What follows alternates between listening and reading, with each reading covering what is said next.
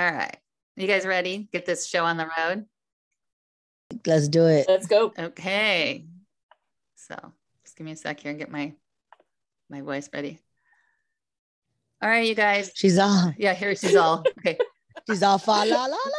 Yeah, we did this before. This was an opening before. We said me. We did that before. Yeah, so that's nothing new. We can't use that. Not original. It's all. Oh, all right. We could do tuning in like with Kundalini. You know yoga. what I think? I think 3 deep breaths. I think you should introduce us this time, Sharon. Me? Yeah, why not? I'm going to introduce. Yeah. Oh God. Yeah, you get to do instead of do it. It's you. You always introduce us. Well, maybe people are bored of that.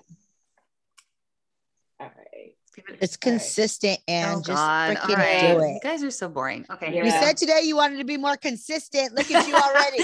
I said consistent in other parts of my life, not necessarily here. All right. Okay.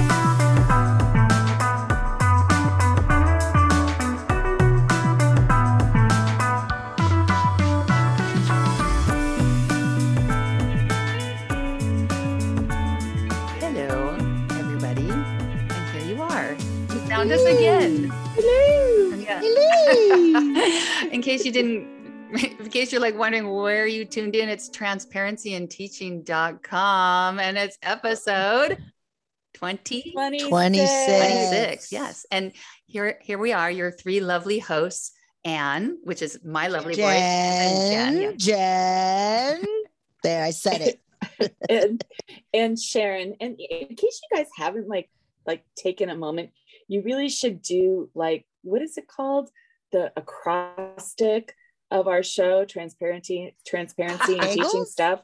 You know, just because if you haven't made that connection yet, you really should. It's not an acrostic. It's it's an acronym. What's it called? It's an acronym. Yes. Acrostic. Yeah. She's trying to use big vocabulary. Sport. Yeah. She's trying to use big vocabulary words. I don't know. So no, that's lacrosse. Yeah, that's lacrosse. No, there is something called an acrostic with a different kind of stick. An acrostic. It's a poem. Yes, right? where you put a word vertically, and then using the first letter of each of the words, you create. Something. See, we did. That's it. It's the same thing.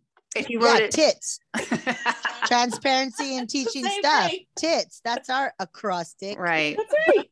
That's for the those. That's supposed to be catchy, so that you'll want to tune in because it says a not nasty word, just sort of a provocative. It's not nasty. It's provocative. Tits are awesome. It's a provocative word. Every time it comes up on my calendar, and it just popped up on my calendar, don't forget. Tits. And I'm like, oh look, there's tits. Oh, maybe they haven't recognized that. They really should. Tits at 4 there's o'clock. quite a few of them. Okay, that's my bad. Oh, that's my bad. Phone. My bad. That's as bad as my dog's barking. But I can, if you have your phones turned on, now is the time to silence them. But I don't know if I can silence my computer. Anyways. That's right. Okay. So anyway, where were we? So welcome. And yes.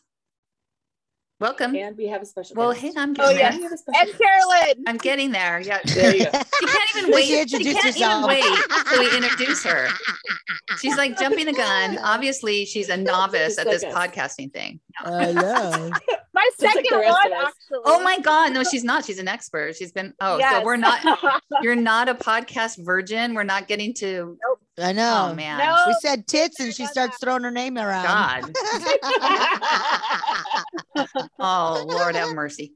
This is what happens. I lose control of these two every single time. Anyway. But it makes for great listening, so it's all good. Well, that's good. I'm glad you appreciate us. That's good. Just pass spread the word around. And anyway, business is this.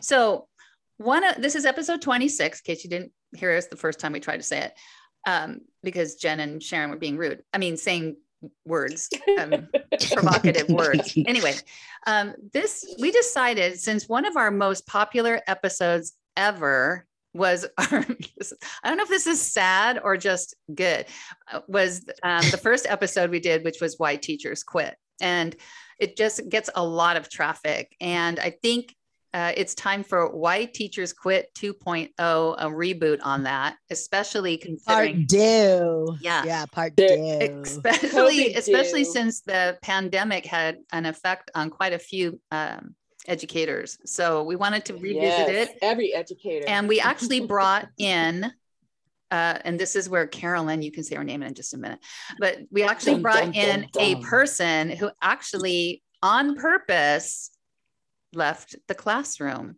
for various reasons, which she's going to share with us and enlighten those of you who are maybe considering teaching. You might really find our conversation today super interesting. And those of you who have been teaching, I have a feeling you're going to be sitting there going, yeah, that's right. Yeah. You're going to have a lot of, moments of agreement. So without further delay, our beautiful guest today is Carolyn. Yes.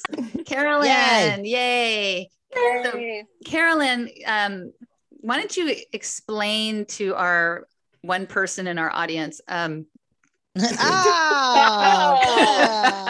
negative talk. Okay, three. The three people. No negative self-talk. Oh my God! Stop that. It's not, okay, whatever. Explain to Why don't you explain to our listeners? Yes, however many there may be. To the millions, the billions, the masses. Can you explain to them how you even know us? Yeah. So way back in the day, my first 2 years of teaching was with all of y'all. And I remember sitting there. I remember meeting Sharon and like sitting in Sharon's classroom. It was like kitty corner to mine. And so my first 2 years teaching was at your school. And it was the hardest group of seventh graders in 20 years was my first year teaching. And girl, you weren't there 2 years ago. Oh, man. Well, it was 20 years ago, like 14 years ago. So yeah, it's time for a new crop. It's all good. Or not good. 14 years ago? God. Yeah. So 2007, 2008, because I got married in between those 2 years. So 2007 was my first school year with you. And then I was there for 2008. And then we moved up away because my husband got his doctorate and got a job somewhere else. So we relocated. So yeah, so that's when I left. But I have been listening to you since day one because I am Facebook followers of all of you. And I think I saw it on it was all during COVID and I saw it on your Facebook page. I was like, what? They're doing a podcast, so I'm one of your faithful listeners. See, there she is. It's the only one. No one's going to listen to this episode because the only. And then Vicky, who was on your podcast before a few episodes ago, is actually one of my friends. And so I worked with Vicky in my third year teaching. And so she and I have been friends for, since then too. So small world, but yeah. So I taught seventh grade math for 3 years. And then they're like, when I moved to the new school, I was like, I want to have babies and not have to work for a while. So like, be careful what you wish for. Cause then I got pregnant in December of that year. And I had my babies. I had twins. And so I did take a full year off and then back into that school again, 5 more years. Went to another middle school and they wanted me to teach English and math and history and like offer support that didn't exist. Yeah. It was a brand new baby because I had a third baby. And so like with a brand new baby. And then I was just like, I don't know if I can handle this. It was like October and I wanted to quit that school right off the bat. I loved the kids, but I didn't want to do 3 preps.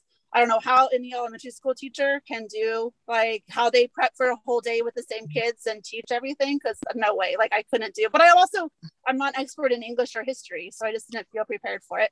And so then I was like, having one of those like low days at Starbucks, and my friend who I've known from church for a long time came in and he's like, what's wrong? I was like, I don't know if I want to work here. I don't know what I'm going to do. We just bought a house in this area. And so he's like, well, my school's going to have an opening in math. Why don't you apply at the high school? So like, I waited for the opening and I applied and moved to high school for 4 years. And then after like COVID almost broke me, I get more into it.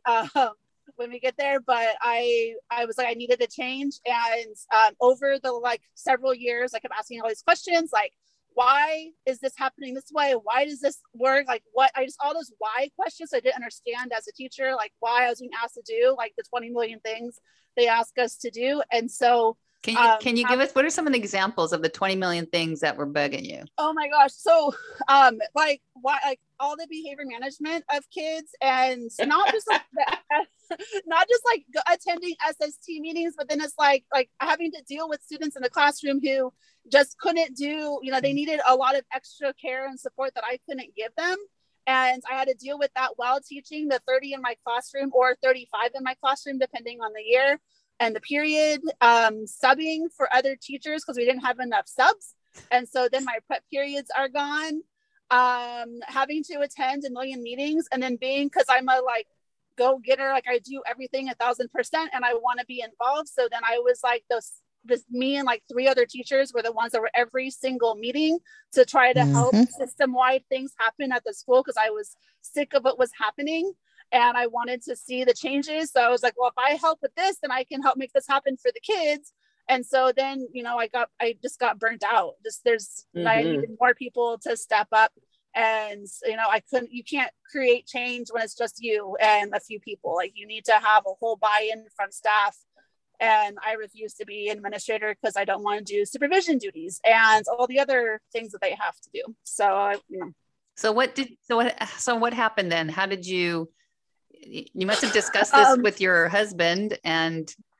Yeah, so there are other reasons what was going on. So like not only like do you teach during the day and work from bell to bell and before and after school, and your lunches with kids in your classroom all the time, because I'm that teacher that like connects with kids, but I also then have to lesson plan and grade on top of all of that outside of my school day, because you don't have time in your school day to actually sit down and focus. So even when I was like, I'm going to use my prep period effectively and I'm not going to go out and socialize, since I'm super social and it's hard for me to like not see someone have a conversation, like hi and bye isn't enough for me a lot of times. And people know that about me. So then like I become the one they vent to and they talk to because it helps them and it helps me and I like it.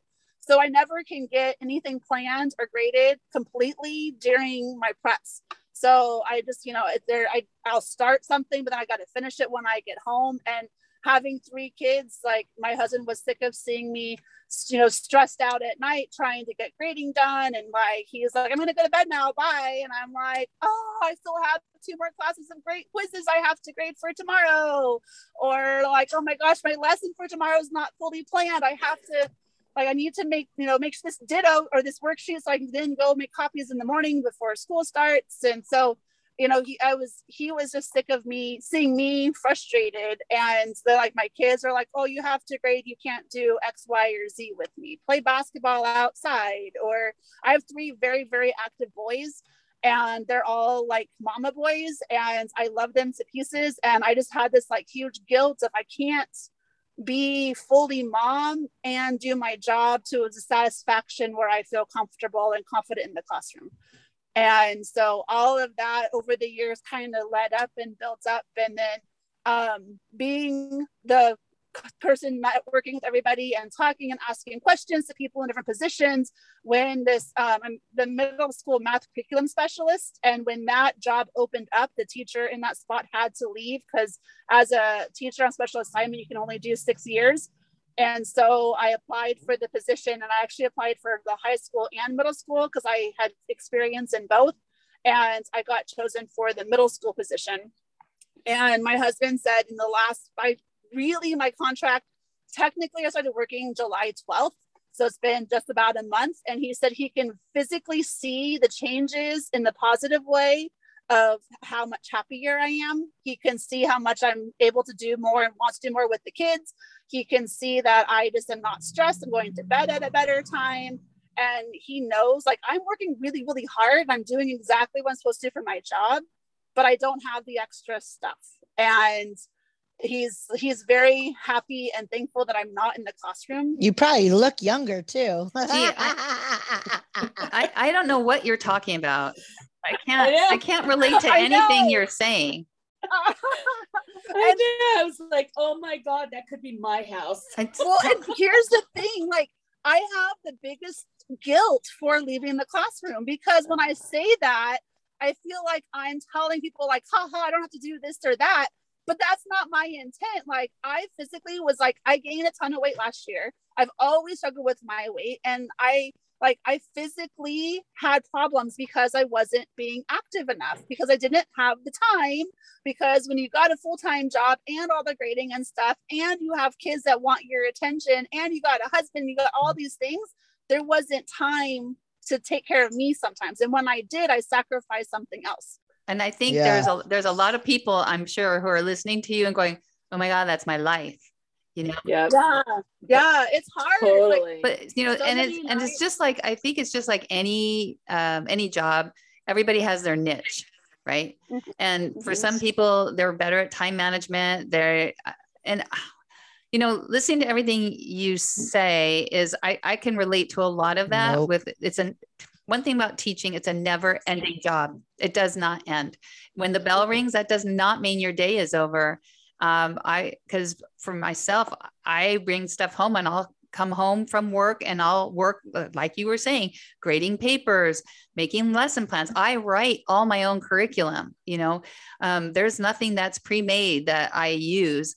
And that'll have me up till midnight. And then I get up at 5 a.m. and get ready for school. And, you know, the other thing that I just want to add there, like the emotional toll of the students. And then it takes you a while to get rid of it at the end of the school year, right? It takes you a while to like wash all that stuff off of you. In middle school and high school, like, big things in life happen. And you have to emotionally, you know, be strong for yourself, but like not take it home, and try and like, you know, how do I, you know, if I stay late to help with this kid, then I'm putting my kids on hold. And that's the struggle that I had a lot as a mom, is if I'm really focusing on this phone call for this parent, but my child is sitting there waiting for my attention, like, I'm like, who do I choose? Like, the being torn back and forth, for sure. And then I was gonna say, Anne, like, you're making your curriculum. I've taught 14 years, and I've taught the same subject over and over again. I still have to make new every day. I've never taught the same thing twice. No, me neither. I can't. Yeah. I don't understand how a teacher can have. They might have subjects that they teach, but you don't know who's walking into your classroom every year and what level they're at, or anything like that. Maybe what interests they have. And I don't know how people can just pull the worksheets out, or, you know, go to the same pages every year. And not only that, kids change. Kids aren't the same. I've been teaching 35 years, and the kind of kids I had 35 years ago are way different than the kinds of kids that are walking in the door now. So if you're not a teacher who can adapt and change, and you don't belong in this business.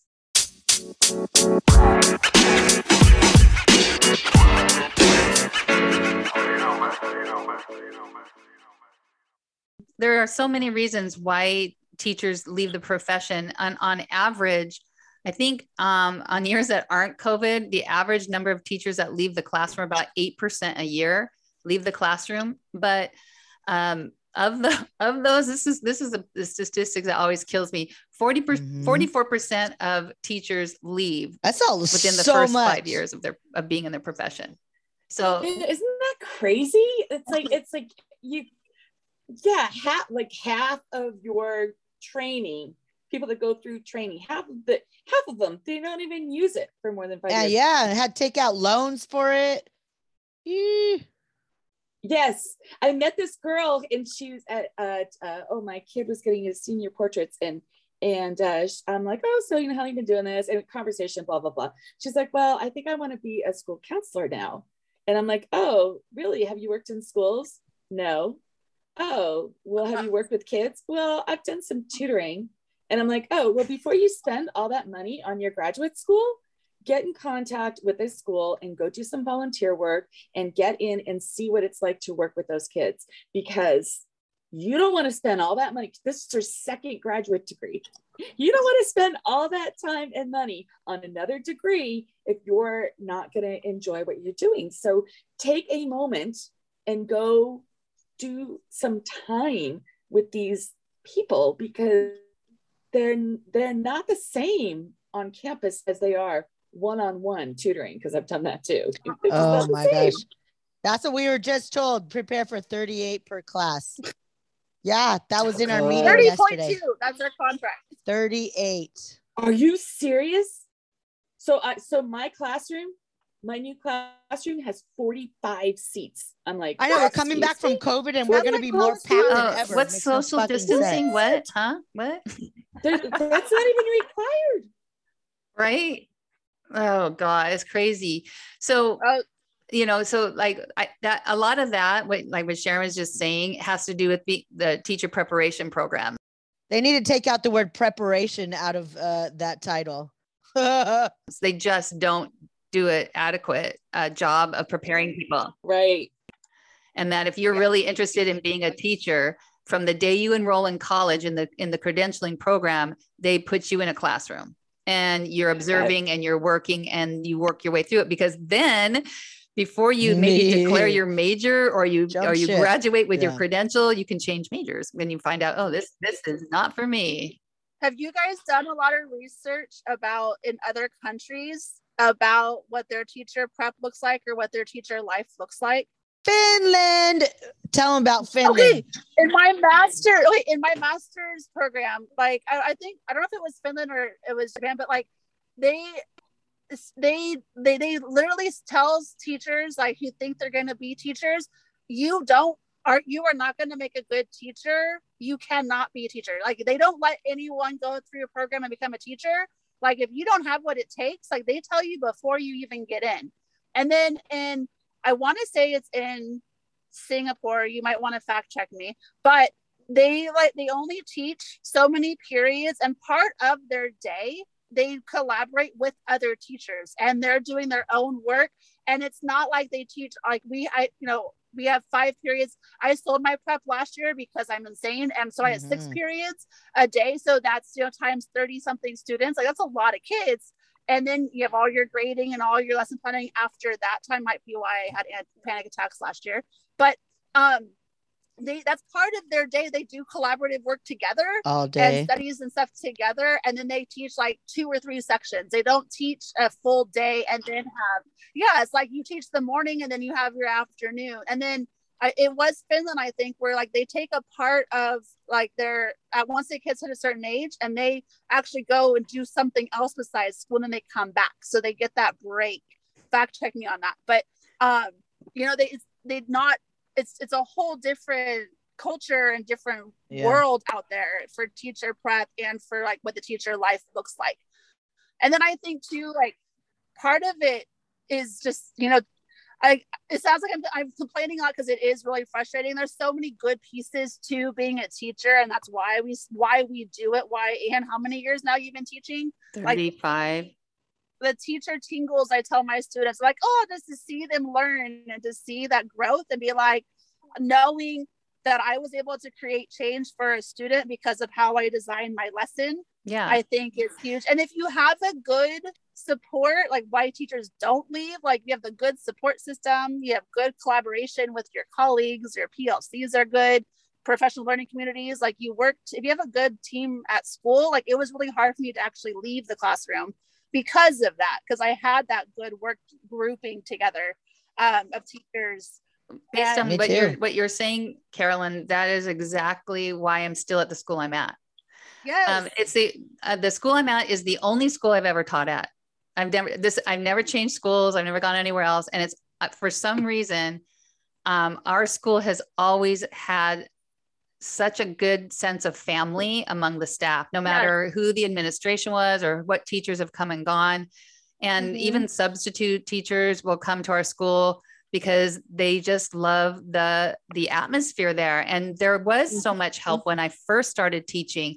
I had other teachers would come into my room and check on me and ask me if I needed help. They would give me lessons. Yeah. But, you're talking about how stressful it is and the mental health issue. And so there was a 2017 Educator Quality of Work Life Survey, and it said that teachers are facing like poor mental health issues twice the rate of the general workforce. In fact, the study showed that 21% of teachers reported experiencing poor mental health upwards of 11 days per month.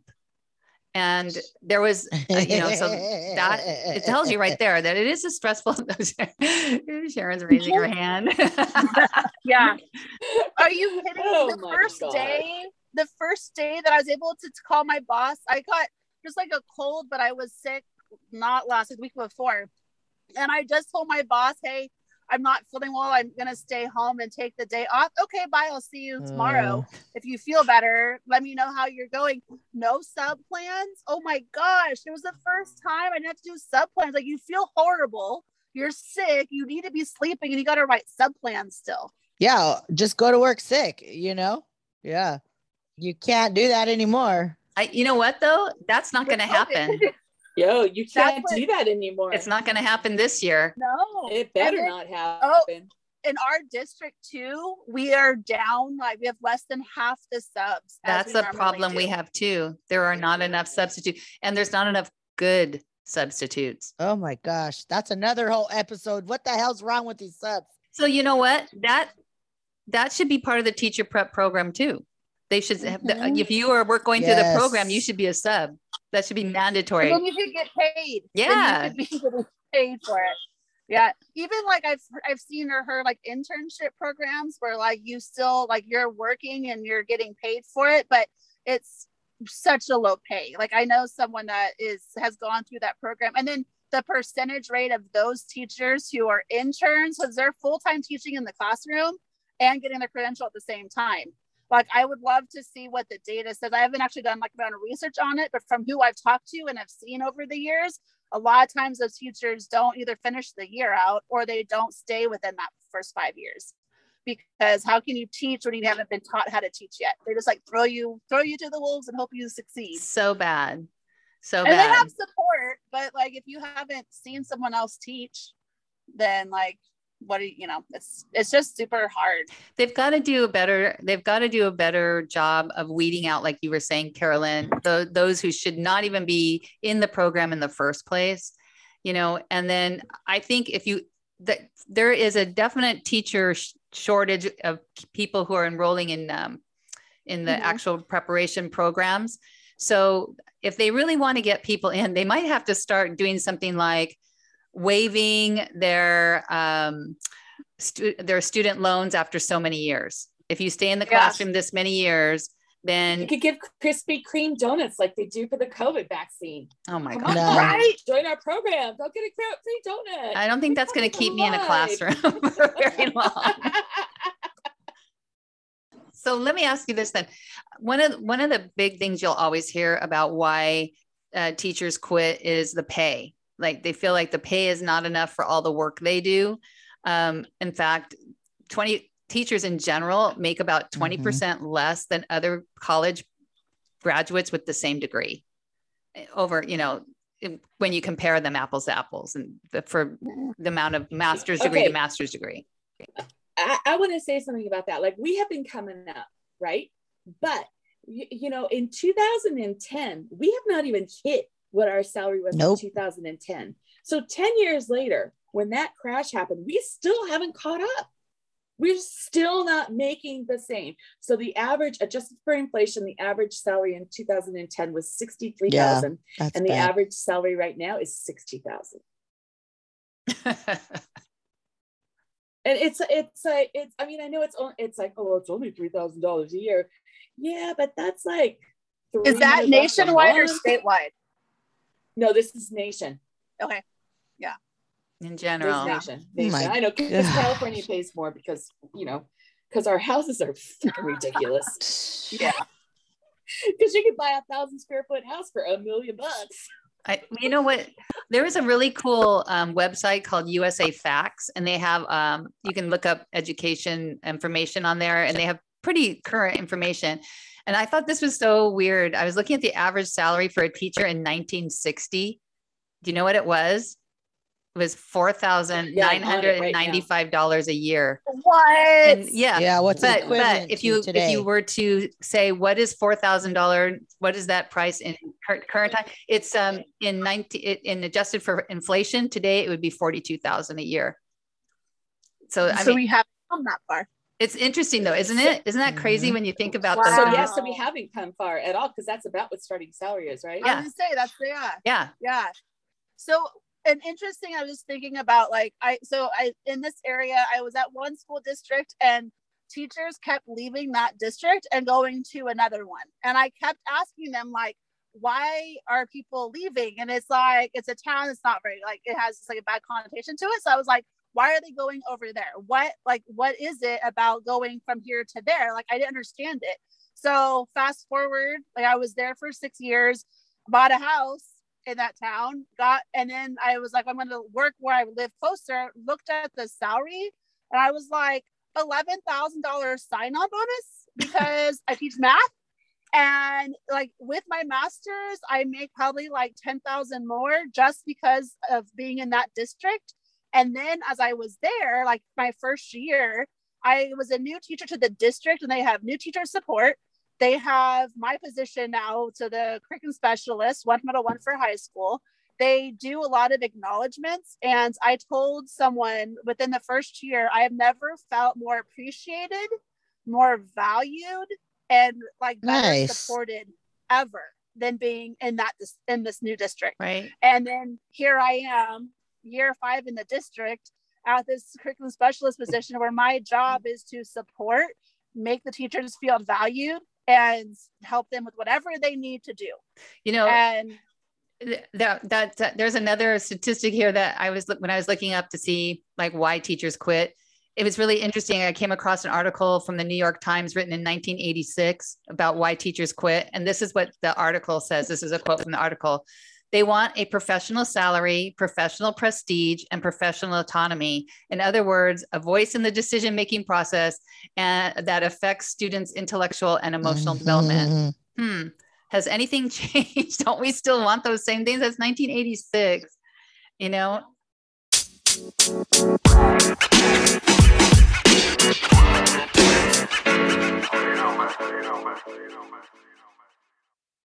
Carolyn, I'm going to jump back into what you were saying about working in a district that was seemingly less desirable than other districts. And there is a lot of teachers that go into tough schools and end up quitting, right? For example, teaching in high poverty areas, like a Title I school, there's nearly 40% higher turnover than in non-Title I schools. Yeah.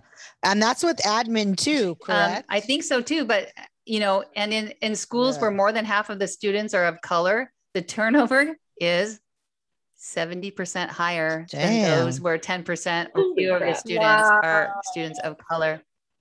Okay, so I know what I was going to say. Like, I want to say we need more, like having a voice in what happens to students and all of those things. We need more adults, because otherwise you end up being those 3 teachers on campus who are on all of those committees, because there's only a small percentage of people that are like, you know, there's only a small amount of people that are like, oh yeah, I want to do that, I want to do that, I want to do that. But like there's not enough people. If there were more people on campus, you know, I mean, I just think that I would get an answer better. I don't, yeah, like, I mean, I look at the guy, the admin who's like in charge of our group, and I ran into him on campus. We'd never met in person because last year was all online.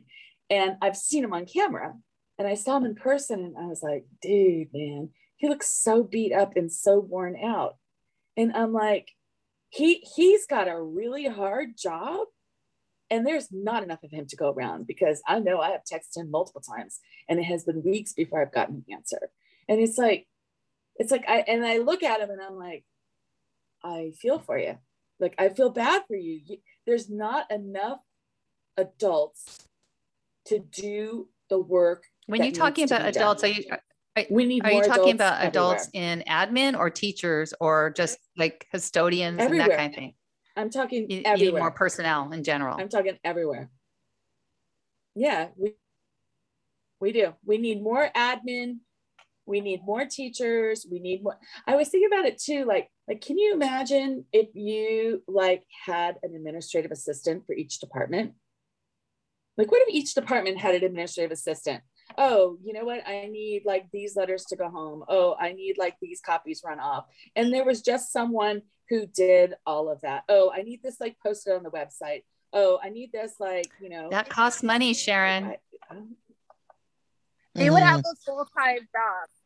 They'd have a full-time job supporting a like one school, like one department, all the things. That's the other thing. Like, that's part of what led me to having all of my breakdown, like my I've never had a panic attack till COVID last year.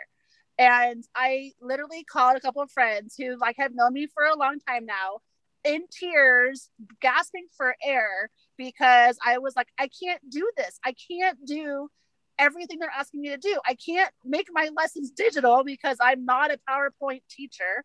I can't figure out how to do all these other things I have to do. And by the way, if a kid doesn't show up, I've got to put them in this like call log. I can't even find in my drive of like 20,000 things that have been shared with me. And then I have to make the phone calls to the parents. And then I have to document that I did this and that, so in case a parent calls because they're upset because we didn't call up for their kid. I have to have documentation for all these things. And I was like, and by the way, like my kids are I'm in the garage and my kids are in my house by themselves, unsupervised, who are trying to do their fourth grade work on a computer. And they're together. And like, it was, you know, my mother-in-law, I'm thankful for family. It takes a village. My mother-in-law lived with us from like September to Christmas and helped me. She worked a graveyard shift. She was, you know, so she would work at night and she would wake up in the morning or be up in the morning, help get them started, knew when they were supposed to be on, because I'm teaching while they're supposed to be getting in their Zoom meetings. And my boys are really, really good. And like, you know, they're conscientious and they want to do well. And like, they're responsible, but they're also 10-year-old boys and they need to be separated. They need to have all those things. And so she really got me through that first like chunk of time. And then in the spring, my dad was with us, like when we went back to hybrids, to help be my children's chauffeur so they could go to school and I could work in the classroom. Otherwise I had to take a whole leave of absence and not get paid at all. And so like if it wasn't for my dad and then my mother-in-law, like I wouldn't have even got through last year. But all those things, like, how do you do it all? Like it was like, I've never had that much like anxiety before, but you know, I think it builds up. And right, because it's not just teaching, right? There's duty and there's after school obligations, like you have to go to meetings and all of that stuff, and that takes away time. Lots of especially like right now I feel like I'm already meetinged out and school hasn't even started. So you guys are going to have so many meetings. Dude, Anna and I ditched a meeting today. We were supposed to be at a meeting from 12 to 3 and we did not busy. Go. I was like, we have so much to do. Oh, like, yeah. Shame on you. Right before school starts, we're gonna have this like retreat. Like, oh, we talked ourselves out of it.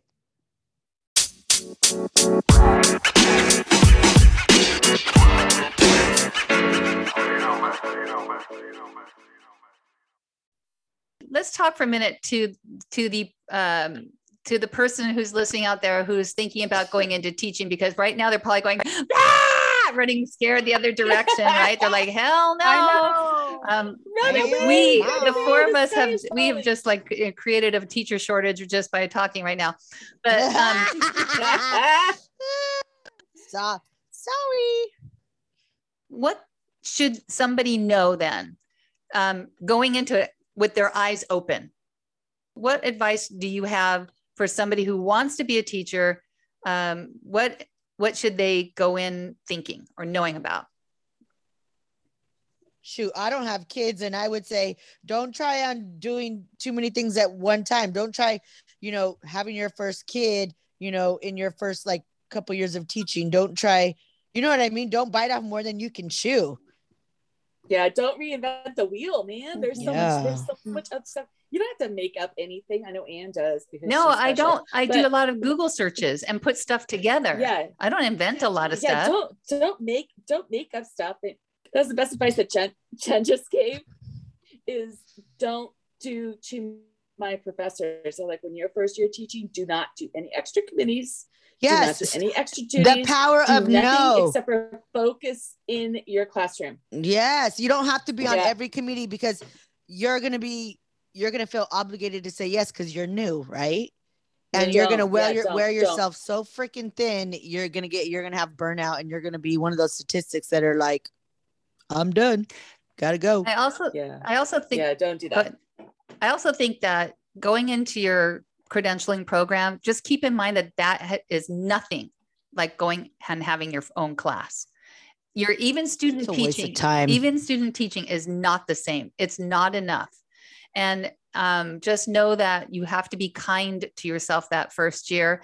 Things aren't going to go exactly like you want. You're going to have days. I used to cry every morning before school started. My first year of school, and I used to take everything that the kids did as my fault instead of realizing, no, they're just assholes. That's how it is. That's not nothing on me. They can smell the fresh blood. Yeah, like sharks, exactly, circling. So just be kind to yourself and know that it's a learning curve, and it's a long, slow learning curve.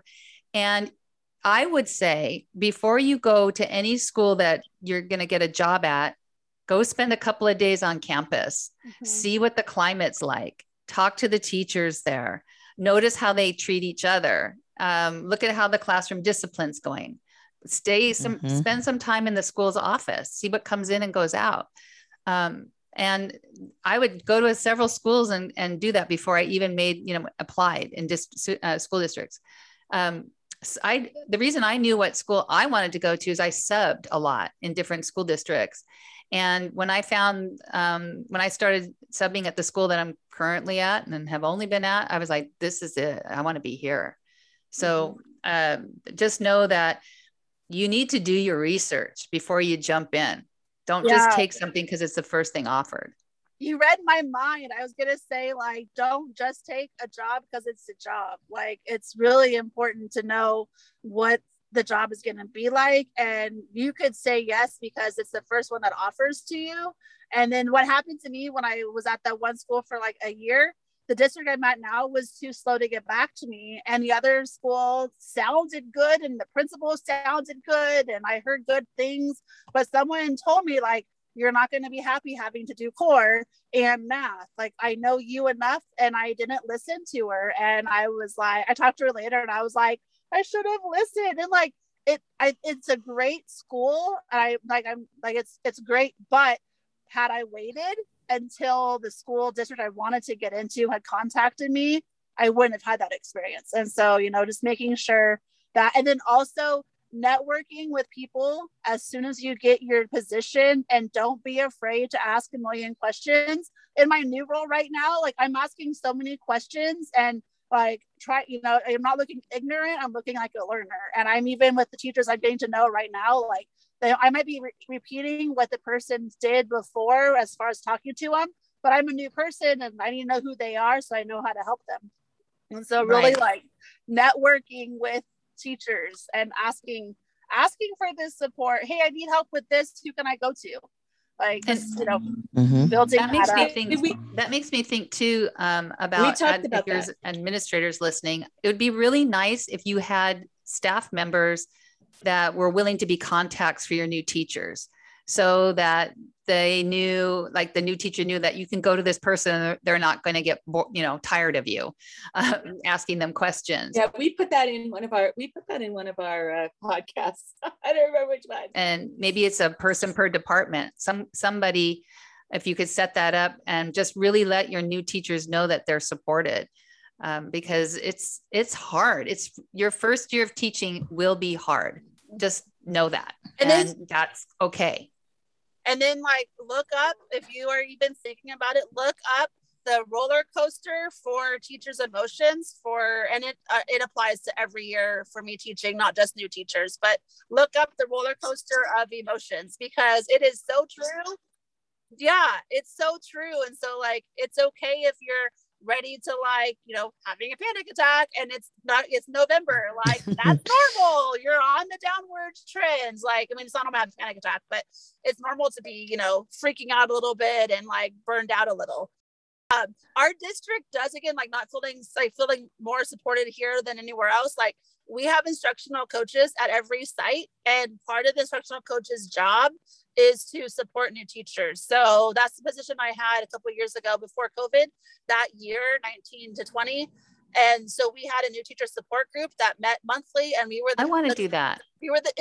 That's why I'm in this job right now, because I love supporting teachers. And then we also have 2 teachers on special assignment.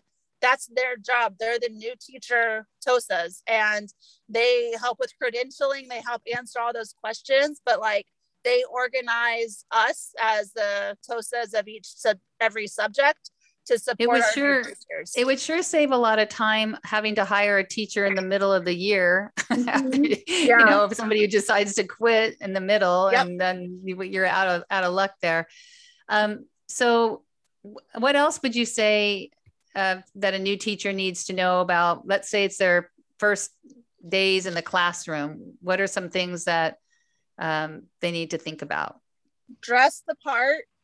And then I honestly, like, in the first day with my students, I tell them like, hey guys, I had math anxiety and I also can't do mental math. I've always struggled with that. So I think like being real with them in the beginning, and then saying, but here's where we're at and what I expect, like having those clear expectations right off the bat, but then also being human and that you're also a learner with them, I think does find it's okay. It's okay to say you don't know. Let's look it up. You know what I mean? Great question. Let's look it up together. Or what do y'all think? Yeah. Or like, you know, looking like you are the expert, but you're not the know-it-all, because you don't know everything. And there might be, you know, you never know who your parents are in the classroom and what they do. And so, you know, networking even with them to support whatever. But I remember my first year teaching with that hard group of students, I went into the admin office in tears because I had a couple of kids who kept walking around and like I couldn't teach because there was just so much disrespect happening.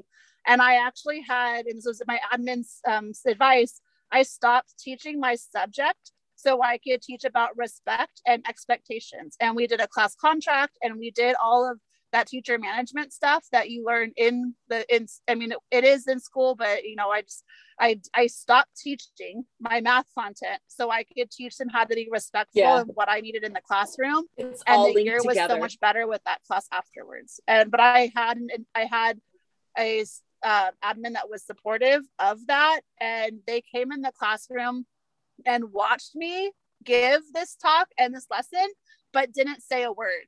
And so they didn't take the authority away from me, but the students knew that admin was there to support me. And I said, and if we have a problem, then so-and-so's right here, and they're going to help you out with it.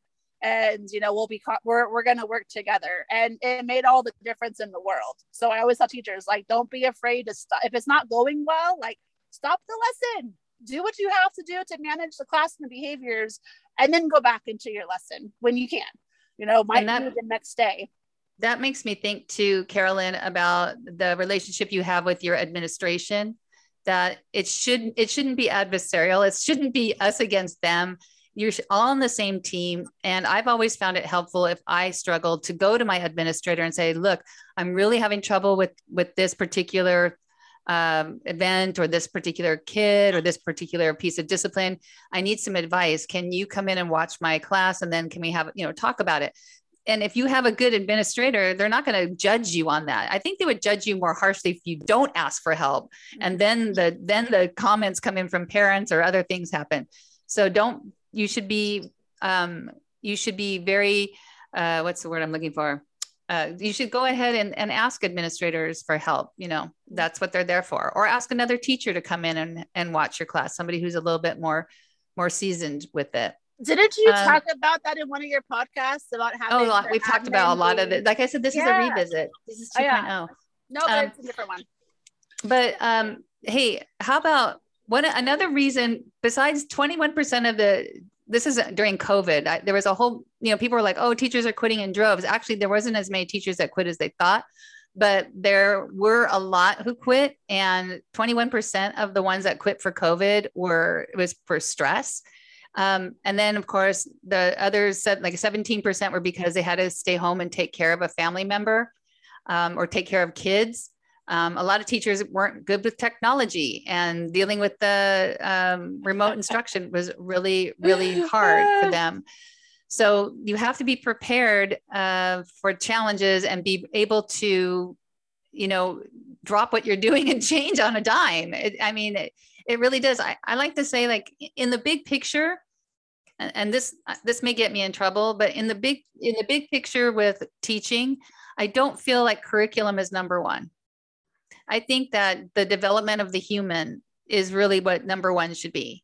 And if you forget that part and you just are like driving through your curriculum and not noticing how kids are in your classroom, that's when you're going to run into issues, So it's important to stay focused on the kids and not your curriculum as much. Mm-hmm.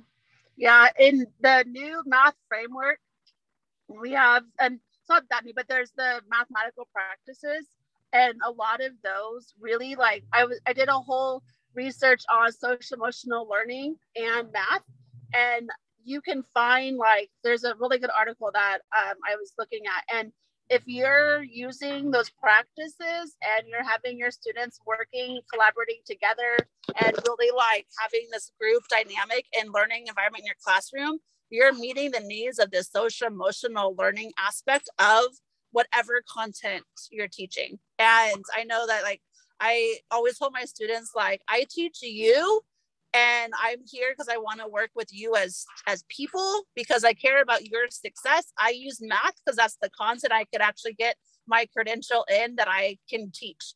And as I know, I've always liked math because you have, like, the answer is right or it's not right, until I got to higher math, and then it's all about the process and not. That's exactly why I don't like math. But see, it's like, well, it could be this way, it could be that way, about, so like I felt like math is more like finite and like right or wrong, versus like it could be this way or some perspective. Like history, like forget it. Like I hated teaching the 1 year history, because it was like some historians believe this, others believe that, and like I couldn't even, like, yeah. But I really, you have to care about your kids, and you're teaching kids, and your content area, like, it's important. But if you don't teach kids and you don't have their respect, and you don't treat them like they're human beings who are there to learn, and they have to be there, like, you're a team. It's not you against the kids. It's the parents have to be part of your team and not badmouth you, and not be like, oh, your teacher said this, but whatever, I don't care. And like, you have to talk, well, as parents, like, we have to talk up our teachers to our students, and that doesn't always happen.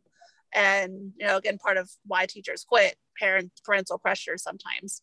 That's true. Another reason we talked about briefly was pay, and the fact that teachers don't seem to get paid as much as other similarly qualified people. But Jen, what you were talking about some things today that would be good advice for people who are just starting teaching and have loans, and you were talking to me about this at lunch today. I was saying that there's this. So I've recently been like meeting with my financial advisor, and we were, just talking about things. And I was bitching one day about my student loans, and he was like, man, I was just, kind of going over what my loan situation looked like. And he's like, man, I really wish I would have known you when you started taking out your loans. Because my advice to you would have been, go for it. Take out all those loans. Okay. And, take classes, whatever, keep getting the loans, keep pushing them back as long as you can. And he goes, and when you go to initially take out your loans, open up, and I've got to go and fact check myself here. I forget what this type of account is called, but basically you put a little bit of money in there each month, $100. And this account, by the time you're done with college and you have to start paying back your loans, you'll have enough money put away that you could just pay off your loans in a lump sum, because the loans will, the money that you're putting in accrues interest, and, blah, blah, blah, blah, blah, blah, blah. And he said, there's a bunch of different ways you could do it, but he's like, that's my advice. That's what I'm going to have my kids do. Hell yeah. Take out all those loans. Okay. But then at the same time, you're going to start, you know, like an investment account, basically. So when you're done with school and it's time to go repay that loan, you'll already have all that money saved up and you can pay it off in a lump sum. He's like, I don't know why people don't do that. I'm all, because people don't know to do that. I didn't know. Well, because they don't have the money. Why else would you take out the loan? Well, no, take out the loan? Small payments each month, you know, like $100 a month. Most like, you're not going to make any money that on if that putting it into a checking account or a savings account or even a CD. No, not that type of account. No, it's a regular investment account. You have to do it. Yeah, it's an investment account. Start something like that. Like a mutual fund or something. Now, I also want to say a couple of perks about teaching. And so the money you make, I think a lot of it is relative where you live, you know, depending on the part of the country you live in. So some places you make less because the cost of living is less. Some places you make more because the cost of living, you make more. California happens to be one of the states that pays teachers on average higher than the rest of the country, but cost of living here is really expensive. So it's not a bad living considering, now if you just take into mind not all the extra work, but if you talk about days worked, you're really getting paid for 184 days of work. Now, something that a lot of people don't realize is that all of those holidays and summers and things are not paid. Those are not paid holidays for teachers. We get those days off, but it's not like we're being compensated for anything. We only get paid for the 184 days a year that we work.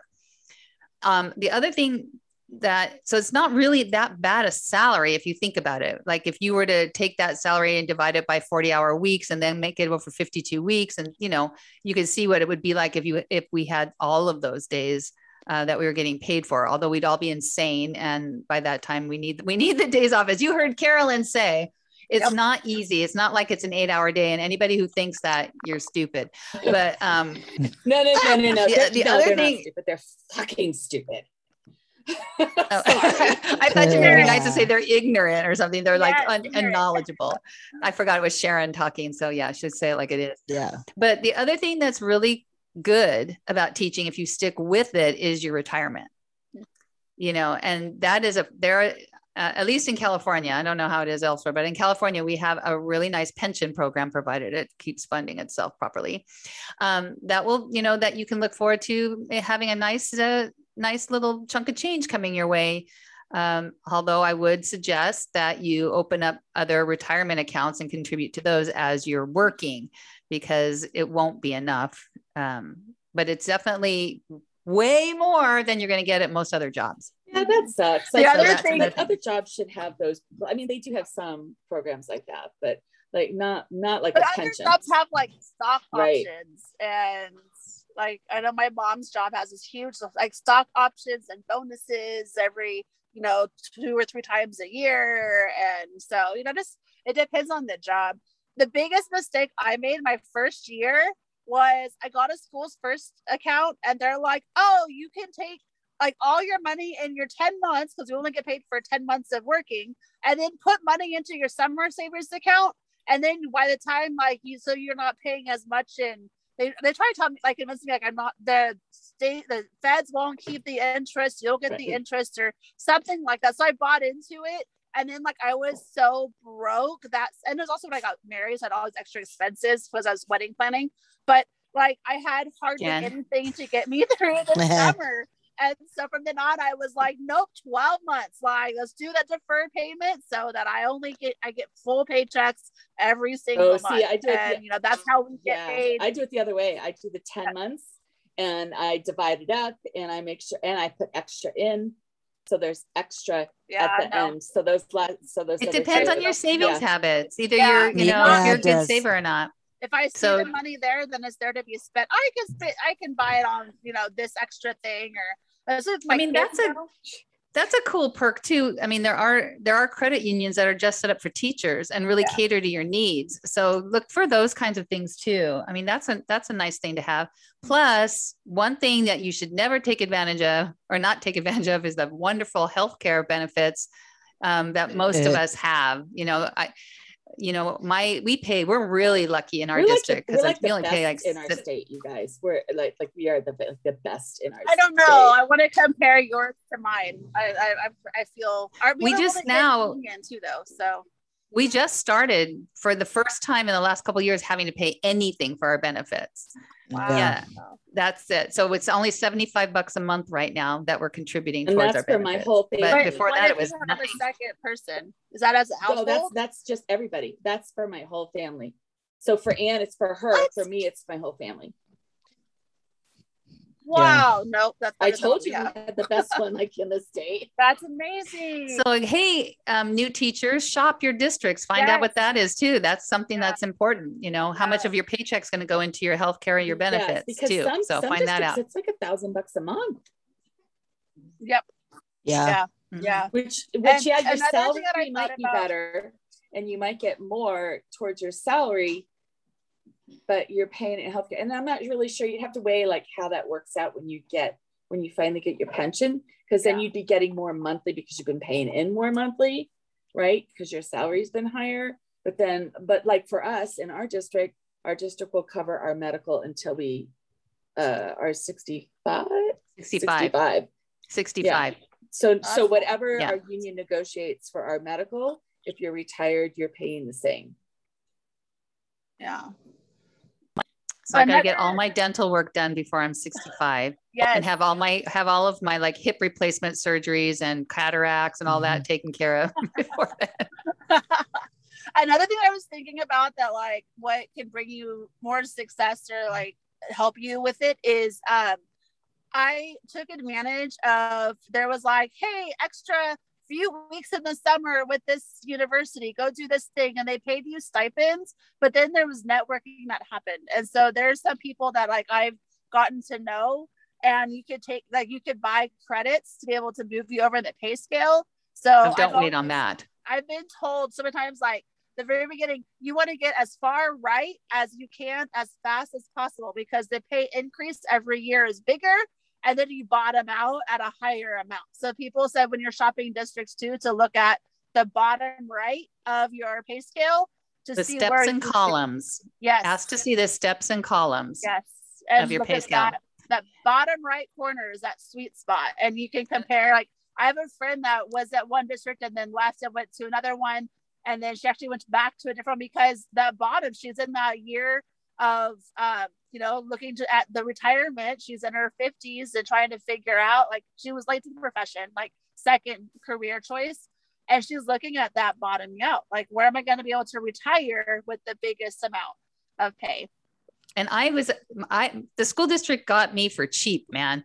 It took me years. I was working probably 20 years before I actually took the time to move over to the last column.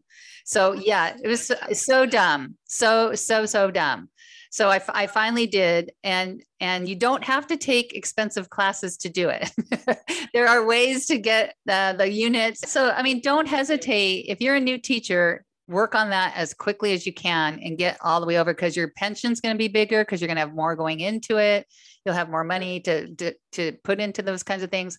Don't be an Anne and be stupid like that and let the district get off cheap on you. You're worth more than that. So make sure you put that effort in.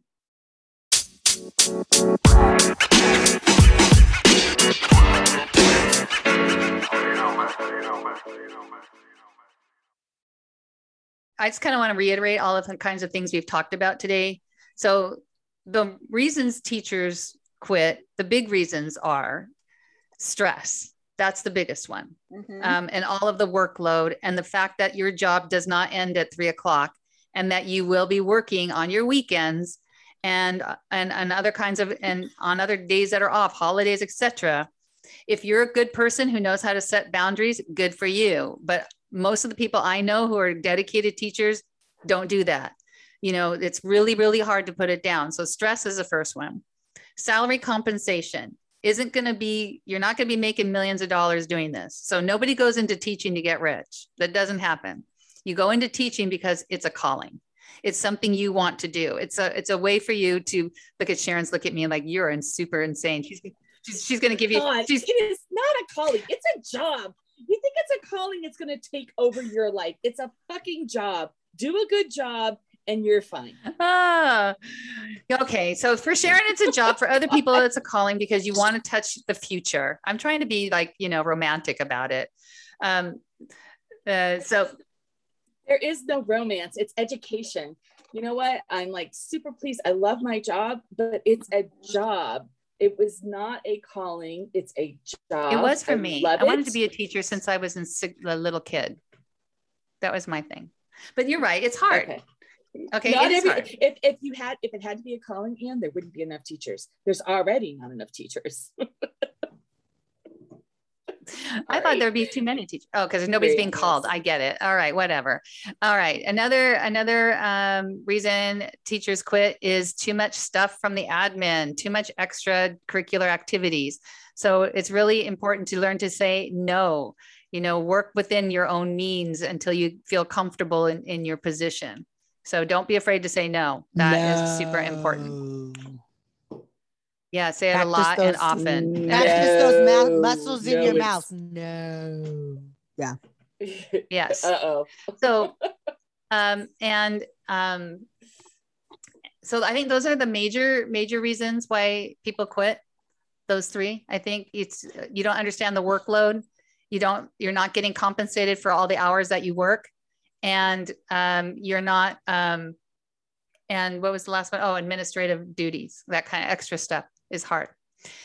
So I just wanted to end really quick with what do you love about teaching?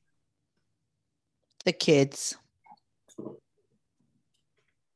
I love that the kids are like able, like I get to teach about the earth and about how important everything is and so amazing on the earth, and that they get it. I love it. I love it.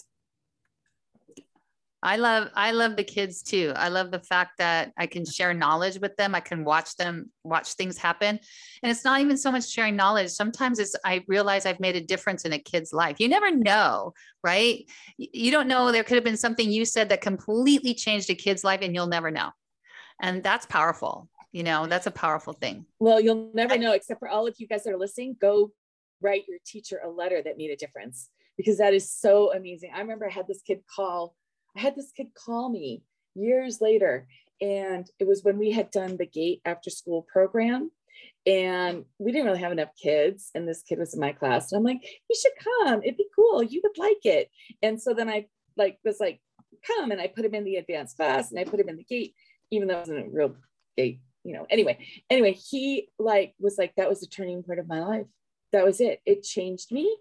And then he went on to professional career trade training and became a professional massage therapist.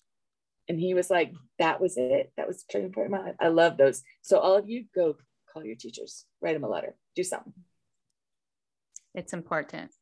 Also, you're not going to find a job where you have a lot of days off like you do in teaching. You do have a lot of days off. Maybe, unless you're working on those lesson plans and all that. I know, but I'm just saying that, if you want to travel, there are times you can do that. That's just a perk. I'm not saying that it always works, because I feel like I didn't have a summer. Yeah. Well, and then I know a lot of teachers too, like this summer, like I got a ton of extra money because I did all this extra work agreement hours. So a lot of times, like if you do choose to work the summer for different things, then there's extra pay that you're able to which get goes also into a different part of your retirement and actually adds up quite a bit if you do extra work that's beyond your contract. In our state it does. Yeah. So teaching's a hard job, but it's a rewarding job. And the thing we need most is we need good people. And I hate more than anything people who are like, well, if you can't do, you teach. I hate that attitude more than anything, because it's obviously those people have no clue what goes on in a classroom. It is not easy. And you don't go into teaching because you think it's easy. Those are the people that quit. Those are those because they can't handle it. That's right. So all you new teachers out there and you old teachers, we're going to hopefully you got some information this today that you can use, and maybe you got a laugh out of it, or maybe you got some frustrations out. You were able to commiserate with a bunch of other teachers who are in on the joke. So if you liked what you heard today, it'd be so awesome if you would rate and review our podcast on whatever listening app you're on, because it really does help people find us. And we need more than, okay, I'm going back to the beginning. We need more than like, we need more people. There, I'll be more positive. We need more listeners. More listeners are you, always better. So spread the word and get us out there. So the more people that like us, the more people that comment, the more people that can find us, because then it helps with this. What are those things called? The SELs, SECs, SE somethings, search optimizing. Oh, SEO, search engine optimization. There you go. We need that too. SOS. Anyways, I want to thank our guest Carolyn for hanging out with us today. It was so awesome to see you, and we appreciate you spreading the word out there. So I hope you had a good time today too. Yeah, it was fun. I feel like whenever I listen to you all talk, like I'm in the car, I'm like, yes, like you guys speak the truth, like the transparency in teaching, like you're transparent, and like, it's a hard job, but it is rewarding. And I'm like, I didn't quit. Like I just left the classroom for a while because I needed rest. And so like education is in my heart. Like I have my own children to educate now, but like those connections, I have a student that I got really close to a couple of years ago, and like she's like, we talk all the time on the phone, and she's like, you made a difference in my life. And she wasn't even in my classroom. She was part of a club I did. And she's just like, you're my mentor forever. She's Latina, and she's like, I never thought I'd be friends with an old white lady. And I was like, well, here we are. But like, old. I'm not that old, but stop saying old, because if you're talking like you're old girl, then I'm like, one foot in the grave. She's 18 or she was 17 at that time. So, like that's a big difference in age, but it's very, very difficult, but it's so rewarding. And, you gotta, just do your homework. Yep. Do your homework. If you're going to be a teacher, do your homework, because this is a job. There is no job in this world that's more important than an educator. None. True. Everyone else in this world depends on good teachers. Yep. And eventually that respect will come. I'm hoping that people will respect us and respect the job we do, because there would be nothing in this world would get done without somebody who is doing some teaching somewhere. So love your teachers. Yeah. And on that note, I'm going to say, have a fantastic day, ladies. Thanks for hanging out. Bye. Thanks for inviting me. Bye. You're welcome. Bye. Hey, another one in the